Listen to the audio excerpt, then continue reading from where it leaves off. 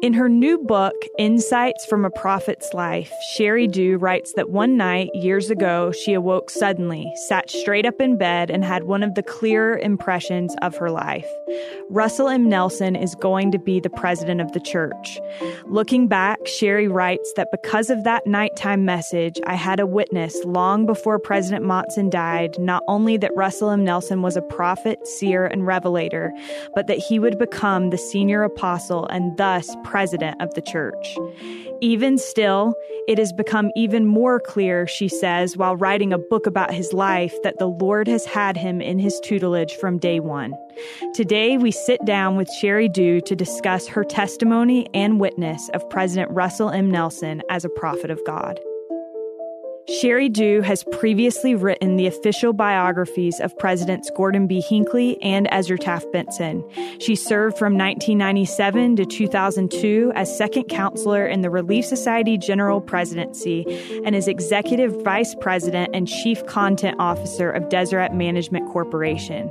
Her best-selling books include, most recently, Women in the Priesthood, Amazed by Grace, and Worth the Wrestle. This is All In, an LDS Living podcast where we ask the question, what does it really mean to be all in the gospel of Jesus Christ? I'm Morgan Jones, and I'm so grateful to have Sheri Dew in studio with us today. Sheri, thank you so much for being with us today. My pleasure. First of all, in addition to your many responsibilities and the things that you've done over the years, you have spent a great deal of your adult life literally following prophets. Specifically, you've written the biographies of President Benson and President Gordon B. Hinckley, and now you've written this book about President Russell M. Nelson. Writing about their lives, how has that experience shaped and changed your life? Wow. How long do you have? I need to think about how to answer that in a way that's really concise and to the point. It's had tremendous influence on me. Number one, who would have thought it that a little kid from the farm would have this kind of a privilege? And it has been a privilege. It's been a heavy responsibility at different times. I was only in my early 30s when I was asked to write the biography of Ezra Taft Benson. What a remarkable man. You start, number one, I graduated in history from BYU, but I wouldn't go so far as to say that I'm certainly not a professional historian. I have an appreciation for the trade. I probably know a little bit more than the average guy about how you do that, but I was young. And here I am suddenly interviewing a prophet and trying to figure out how to write about someone who had been Secretary of Agriculture to Dwight Eisenhower in his cabinet, somebody who had a very interesting background in farming and farm leadership, in agricultural management and so forth. And then he becomes an apostle and has had, from that point on, some really stunningly significant experiences. So from my 30s, and I'm now in my 60s, sounds so weird to say that. I just can't believe I'm that old. But for 30 years now, give or take, I have had repeated association with presence of the church. And in the case of three of the presidents, as you mentioned, President Benson, President Hinckley, and President Nelson, I've done enough study of their lives to actually do some writing about them. And it changes you. It changes you because you see the hand of the Lord preparing these men. These are very different men, different backgrounds, different talents, different lives, different families, and so forth. But they're alike in certain ways, and that's what's fascinating, is to see the faith and the way that it's like the Lord puts them to a tutorial that allows them to develop faith. There's a fundamental obedient nature. There is they have believing blood. They're just things that you start to see that are in common. And to me, that's what's way more interesting about these men than what's different about them. It's what's the same. What's the same about three very different men that the Lord prepares to be president of the church? And when you see that, it has reinforced my belief that we all have missions on this earth. Only a very few have a mission to be the senior apostle. But we all have missions. The Lord will tutor us all and have us in his tutelage if we're willing. And that's part of the thing you see at these men. They're willing. And then you can't study their lives and not have a reinforced conviction that apostles really walk the earth, that the Lord really does have servants on this earth to whom he gives priesthood keys. And those keys are the way that his power is then authorized and distributed throughout the church.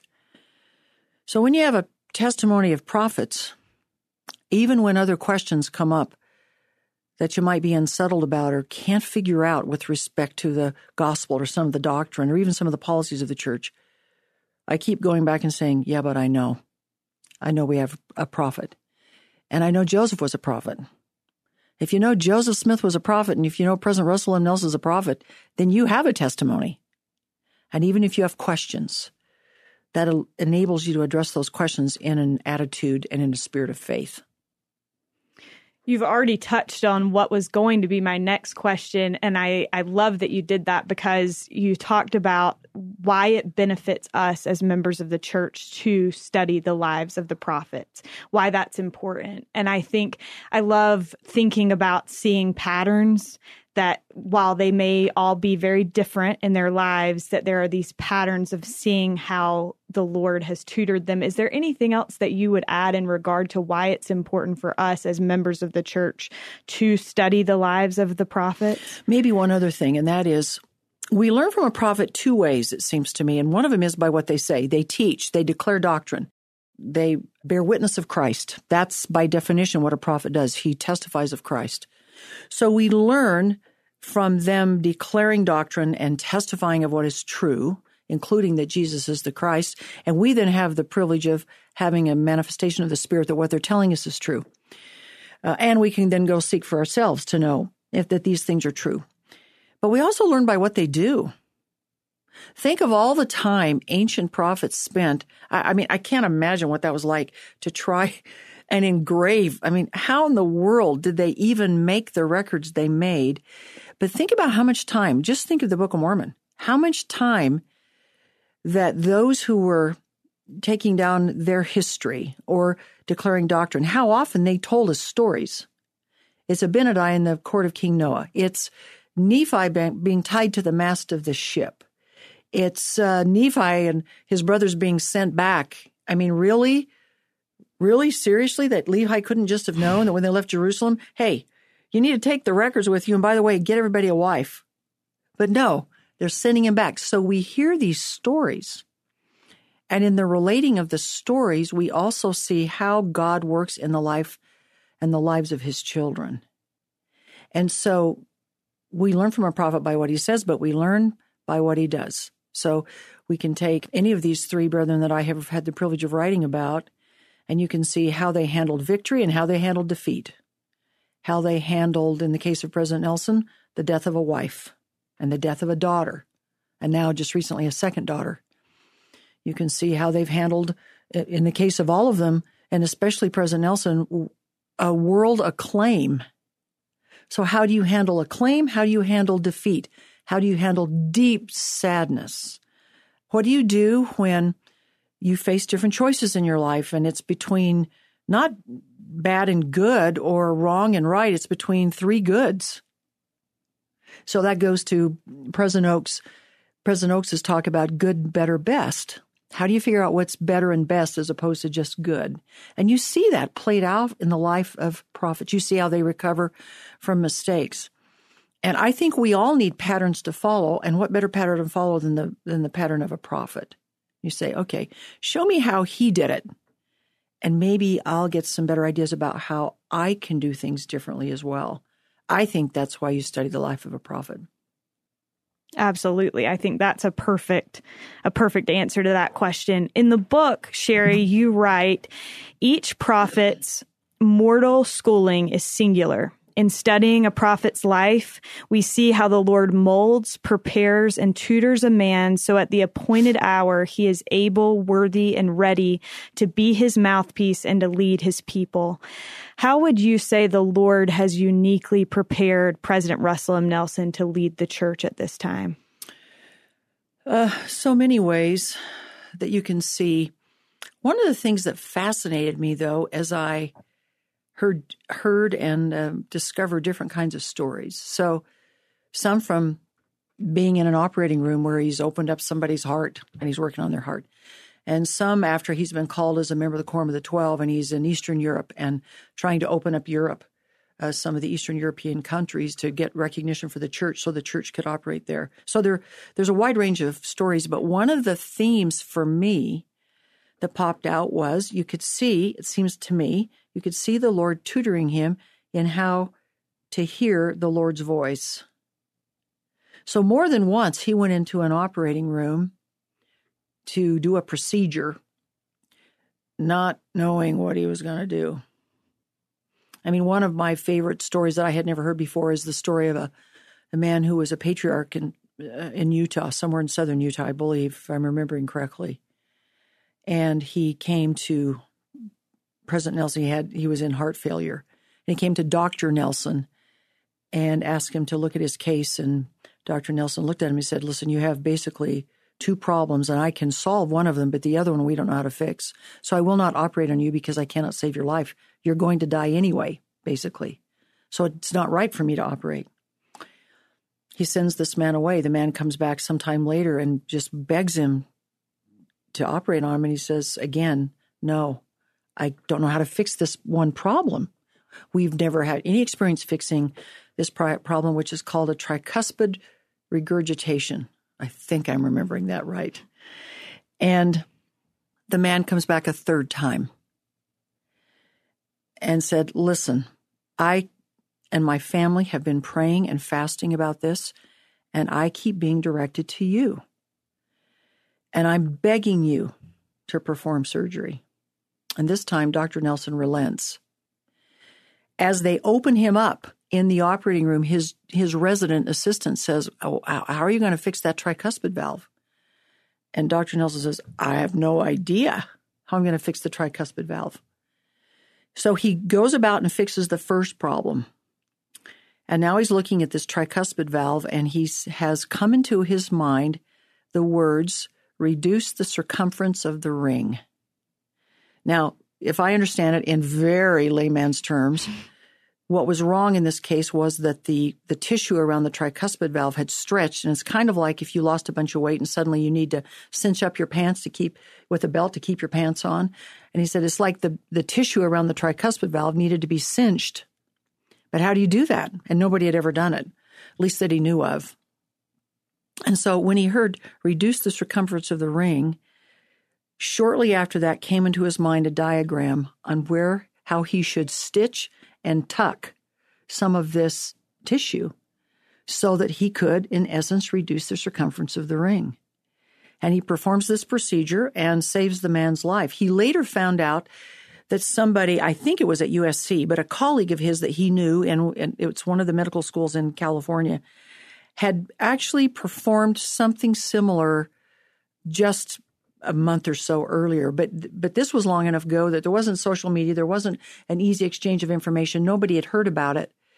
So I think to the best of everybody's knowledge, those are the first two surgeons to perform that process and that procedure. And they basically still do it very similarly today. I think they've improved the process. But imagine what was happening. He was learning how to receive revelation on the spot.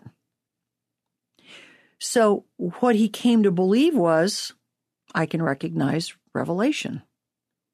I can recognize when God talks to me. And you see that happening many times when he's later called as a member of the Quorum of the 12, and he's in Eastern Europe going to Bulgaria and Czechoslovakia and Romania and so forth, Hungary and Poland and all these countries that hadn't yet allowed the church to be recognized and therefore accepted the church officially.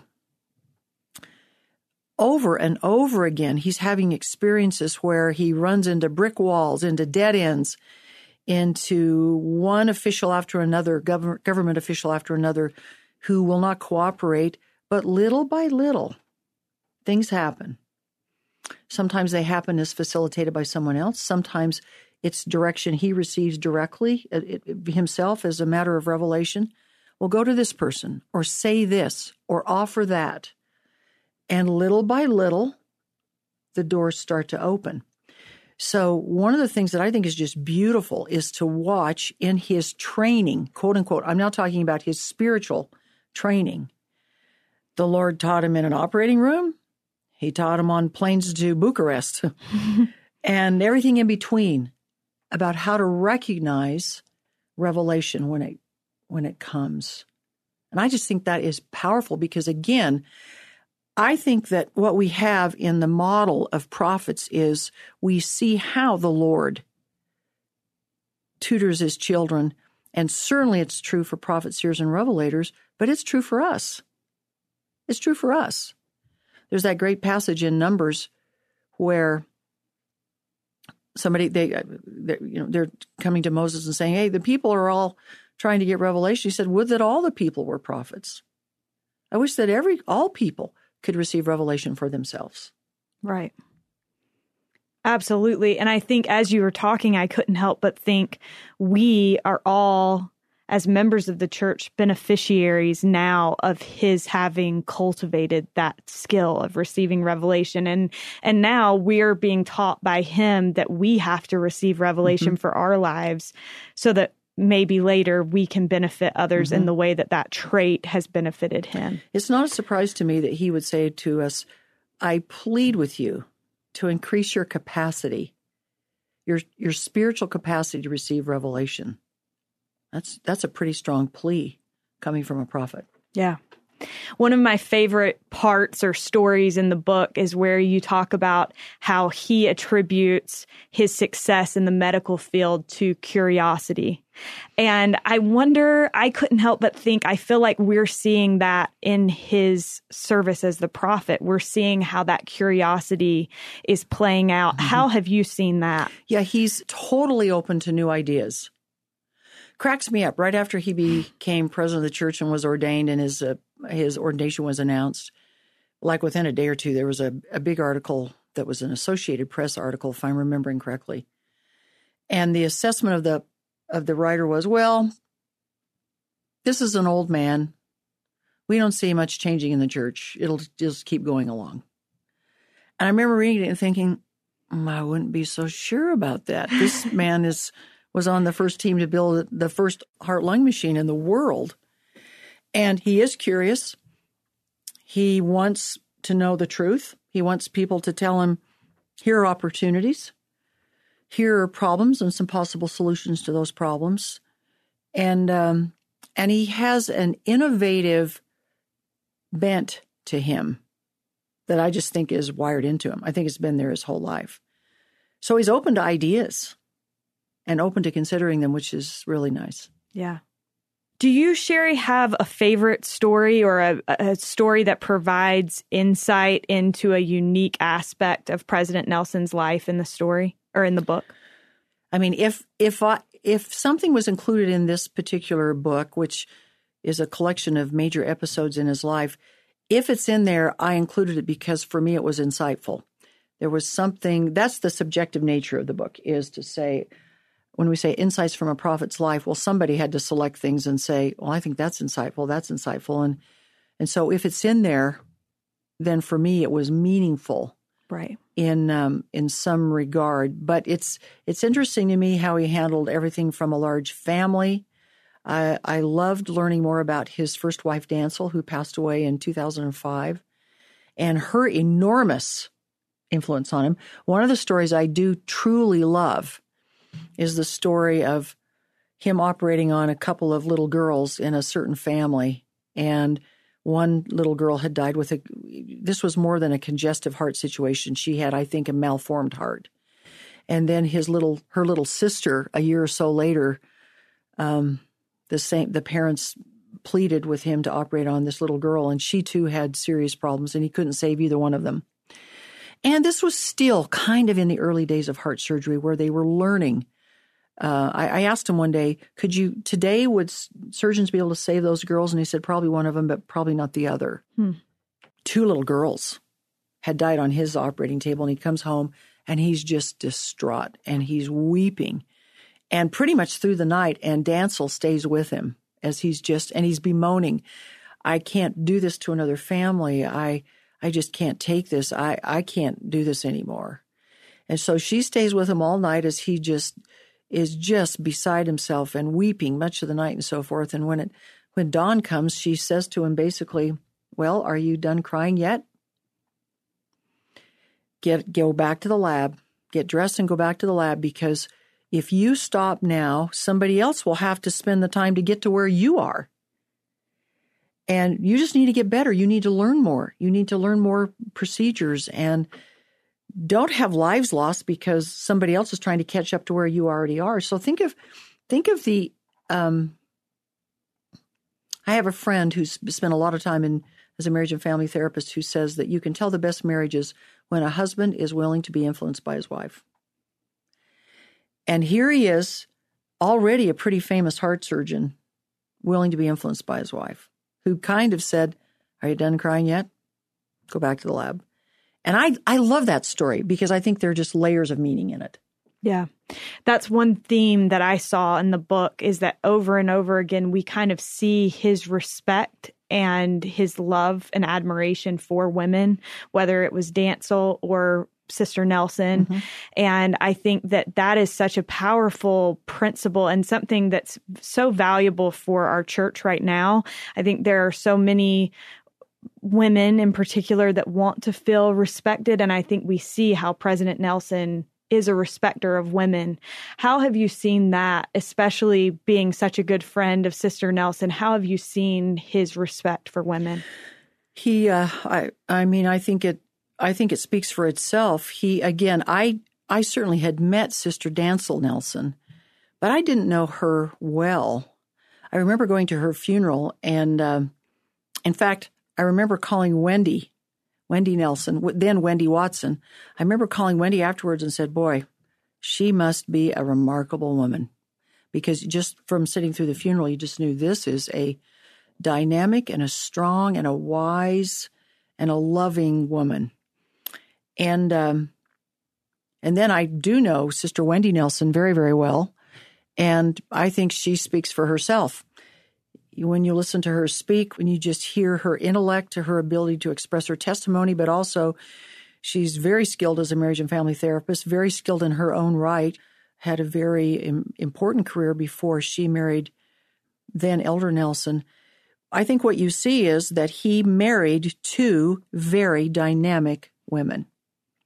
So that's probably enough said on that. Now, I do know his daughters, and his daughters are just great, and I know so many of his granddaughters, and I think he has profound respect and absolutely knows how vital women are to making just about everything go. And I think you see it over and over again. But the best way you see it is looking at the two women he chose to marry. Yeah. They're both amazing in their own rights. I love that. I had never heard until reading this book the story of Dancel's passing.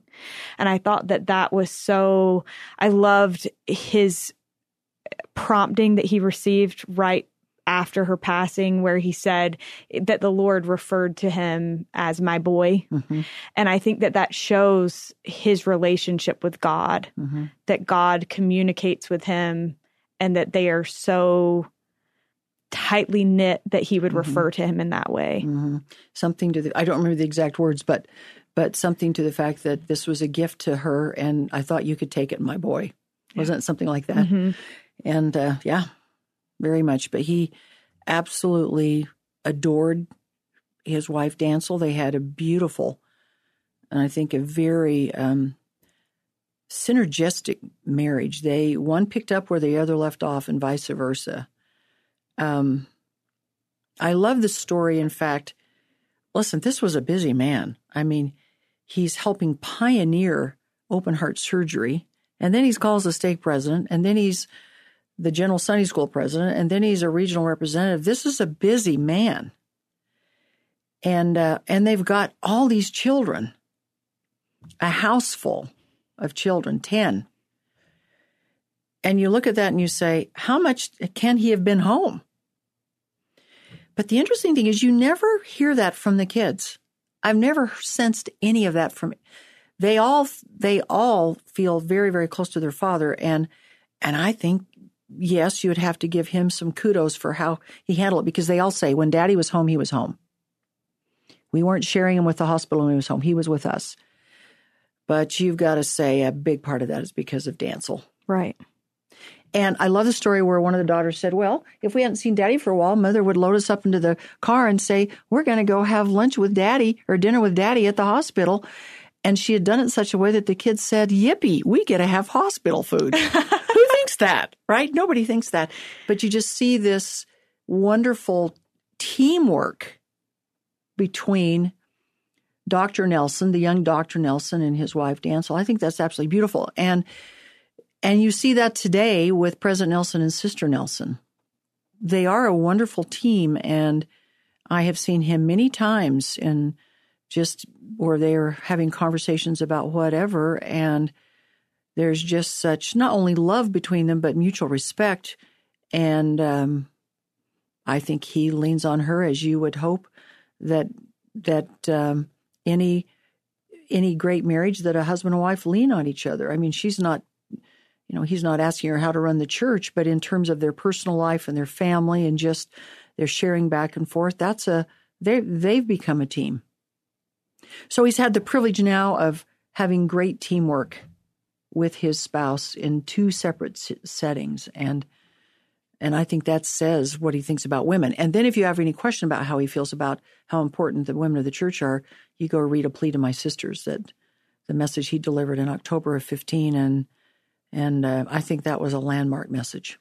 That's one of my favorite talks. I love that talk. That's pretty great, huh? Sheri, you were there, or you were involved in the meeting of President Nelson and Sister Nelson. Is that right? What role did you play in that? Very tangential. The story, trying to make it fast, is that, again, Wendy Watson and I were in Europe. We were actually in Florence.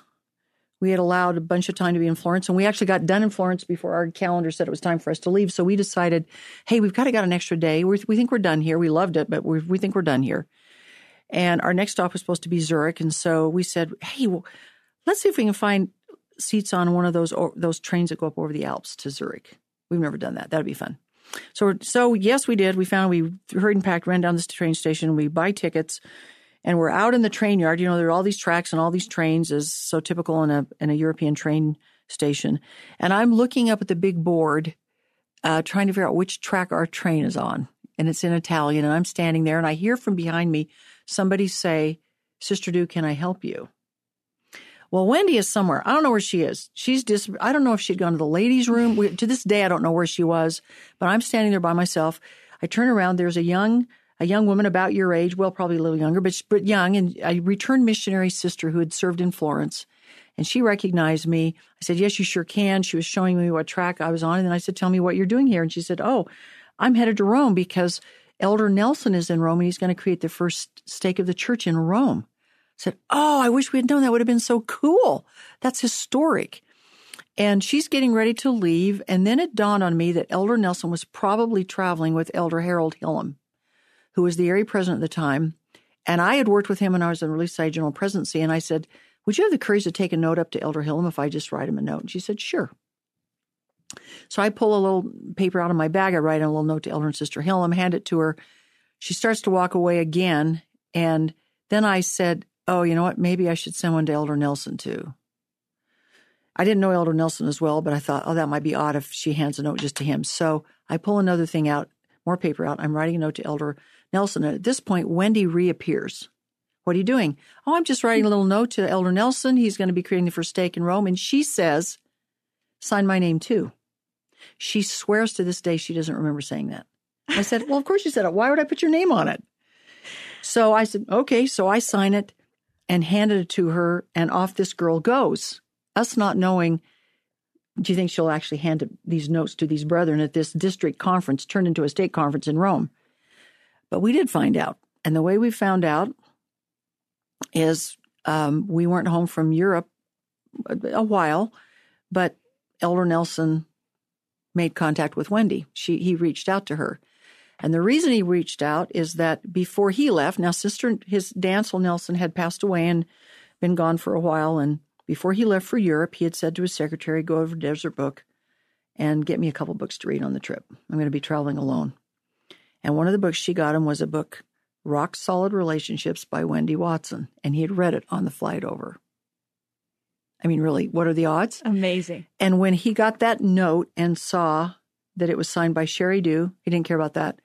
And Wendy Watson, he had a profound spiritual impression that he should meet this woman, that when it was time to consider remarrying, he should meet this woman.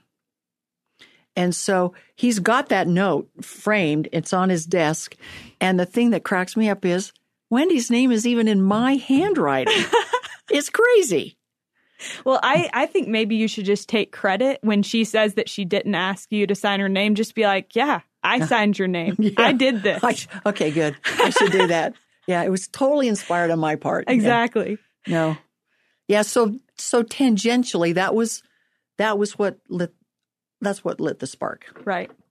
It's such an incredible story. I actually heard someone that I know had heard you speak, and you had shared that story, and I was like, this is mind-blowing. This is crazy. Well, and think about the lesson we get from that we all have divine orbits, right? Right. I mean, you couldn't have set that up. If you'd planned it, it wouldn't have worked. And there it happened. Anyway. The Lord works in mysterious ways.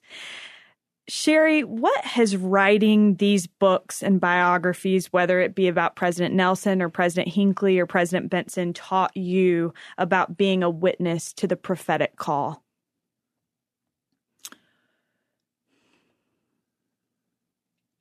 I think what it's taught me is that if you want to know if Joseph Smith was a prophet, the Lord will tell you. If you want to know if the living prophet is a prophet, that's a prayer the Lord will answer. He'll tell you. It may not happen the first time you get down. You may have to work at it a little bit. I don't want to make it sound like it's easy. But the Father and the Son will bear witness that they do truly have a prophet and prophets, seers, and revelators on the earth. So I think what it's taught me is if you want to know, you can know. You don't have to take anybody else's word for it. You can know for yourself. That's beautiful. You ask a question in the book that I love, and you say, will you go with the prophet? What does that mean to you, and how do we as Latter-day Saints do it? I think it means, for me, it means falling on some words from 2 Nephi, will you go with him? Going with the prophet for me means, will you heed his counsel? Will you listen to what he says and pray about it? Get a confirmation yourself? And then will you take action? When he says, I plead with you to increase your capacity to receive revelation, will we try? When he says, will you read the Book of Mormon? Will you try to be a little more careful about your social media time? Will you do it? Will you spend more time in the temple? Will you do it? To me, that's what it means today in the 21st century to go with the prophet. When he declares truth, even if the truth is hard to hear, will you ponder it, think about it, weigh it, receive your own confirmation of it? Rather than just lash out and say, well, I don't like what he said, and I don't like this, and I don't like that. Will you seriously ponder his words as though he is a prophet, and then figure out what will I do with it? Thank you. One quote that I love about President Nelson was given by Elder Jeffrey R. Holland in the Deseret News when President Nelson became the prophet. And one of the things that he said that he was going to lead the church the way that he had led the Quorum of the 12 Apostles. And then he said, gentle, kind, bright, insightful, and striking a perfect pitch. It's going to be an exciting time. Sheri, why is it an exciting time to be a member of the Church of Jesus Christ of Latter-day Saints right now? I think it's so exciting precisely because of what President Nelson has said repeatedly in different settings. And that is, there is no work more important, nothing going on this whole earth more important than the gathering of Israel. And if you want to be part of the gathering, you can be part of it. And so the thing is, do you want to be a big part of something big? I think that's the invitation he's making to us. And we don't know. I presume he doesn't know. Even the angels in heaven don't know the precise time of the Lord's return. But clearly, it's getting closer. And the last days are getting laster. And so I think the prophet is saying, do you want to be part of the most important work on earth? And if you do, sign up and join up. And that's why it's exciting, because it's like it's getting close enough, whatever that means, that you can tell that your efforts really could make a difference. And I love the thought of thinking that you spend your life here doing things and building something that makes truly a difference. That's going to matter. Yeah, that's why I think it's exciting. I was actually just thinking last night about how all the different prophets of this dispensation have had things that they are remembered for. And that with President Nelson, no doubt it will be the gathering of Israel. Surely. It's got to be at least part of it, for sure. And when we understand that, Sheri, how does it change the way that we live our lives? What do you think it is that God expects from this generation that he's emphasizing and pounding that into us through his prophet? There is, okay, so from the time that Adam and Eve walked out of the Garden of Eden, prophets have been prophesying about two things, all of them. They all testify of Christ, either that he would come or that he has. And then most of them are prophesying about what? The last days. The second coming. Isaiah, Jeremiah, the Apostle Paul, Moroni, Nephi. I mean, on and on and on. So this has been, the last days have been in the Lord's plan the whole time. So do you think that God would have sent men and women in the last days that he couldn't count on? No. We're here now because we're supposed to be here now, and probably because of some foreordination. But foreordination is not a guarantee. We each get to choose while here what we're going to spend our lives doing. And for me, one of the great things to contemplate is just the difference we can each make as we figure out what it is Heavenly Father wants us to do, and where each of us can spend our time and energy and our resources that will make the most difference. And it feels to me like that's what we're being invited into, that we're being invited to the party, like the best party, and to say, we want you to come and bring everything you've got and give it everything you've got. And I think that's what's exciting about all of this. Yeah. And invigorating. Well, Sheri, I have to tell you, I feel like it's clear. You mentioned in the beginning being a farm girl from Kansas. And I think it's clear that Heavenly Father had a plan for you and for your life, just like he has a plan for all of us. For me, even just sitting here today with you is a sign of that, because I grew up in North Carolina in a little small town and listened to your audiobooks growing up. And you deserved better. You should have gotten better. No, they were wonderful. And I think that this message from President Nelson to you, to anyone listening, is just that the Lord has a plan for our lives, and that he is shaping us and giving us opportunities to be what he needs us to be. And I love that in this book, you show that over and over and over again with President Nelson. In conclusion, I just want to close with our last question that remains consistent on this podcast always, which is, what does it mean to you to be all in the gospel of Jesus Christ? Boy, there's so many ways you could answer that, but I think I would say it means to put the Lord first. And I think what that really means is seeking and serving. Seeking to know more, to understand more, to learn how to hear the voice of the Spirit. We've got a prophet that's asking us, begging us to do it. He wouldn't be asking that if he didn't know that we could. So it's seeking to understand what's really happening in the temple. Seeking to really understand what our leaders are telling us in General Conference.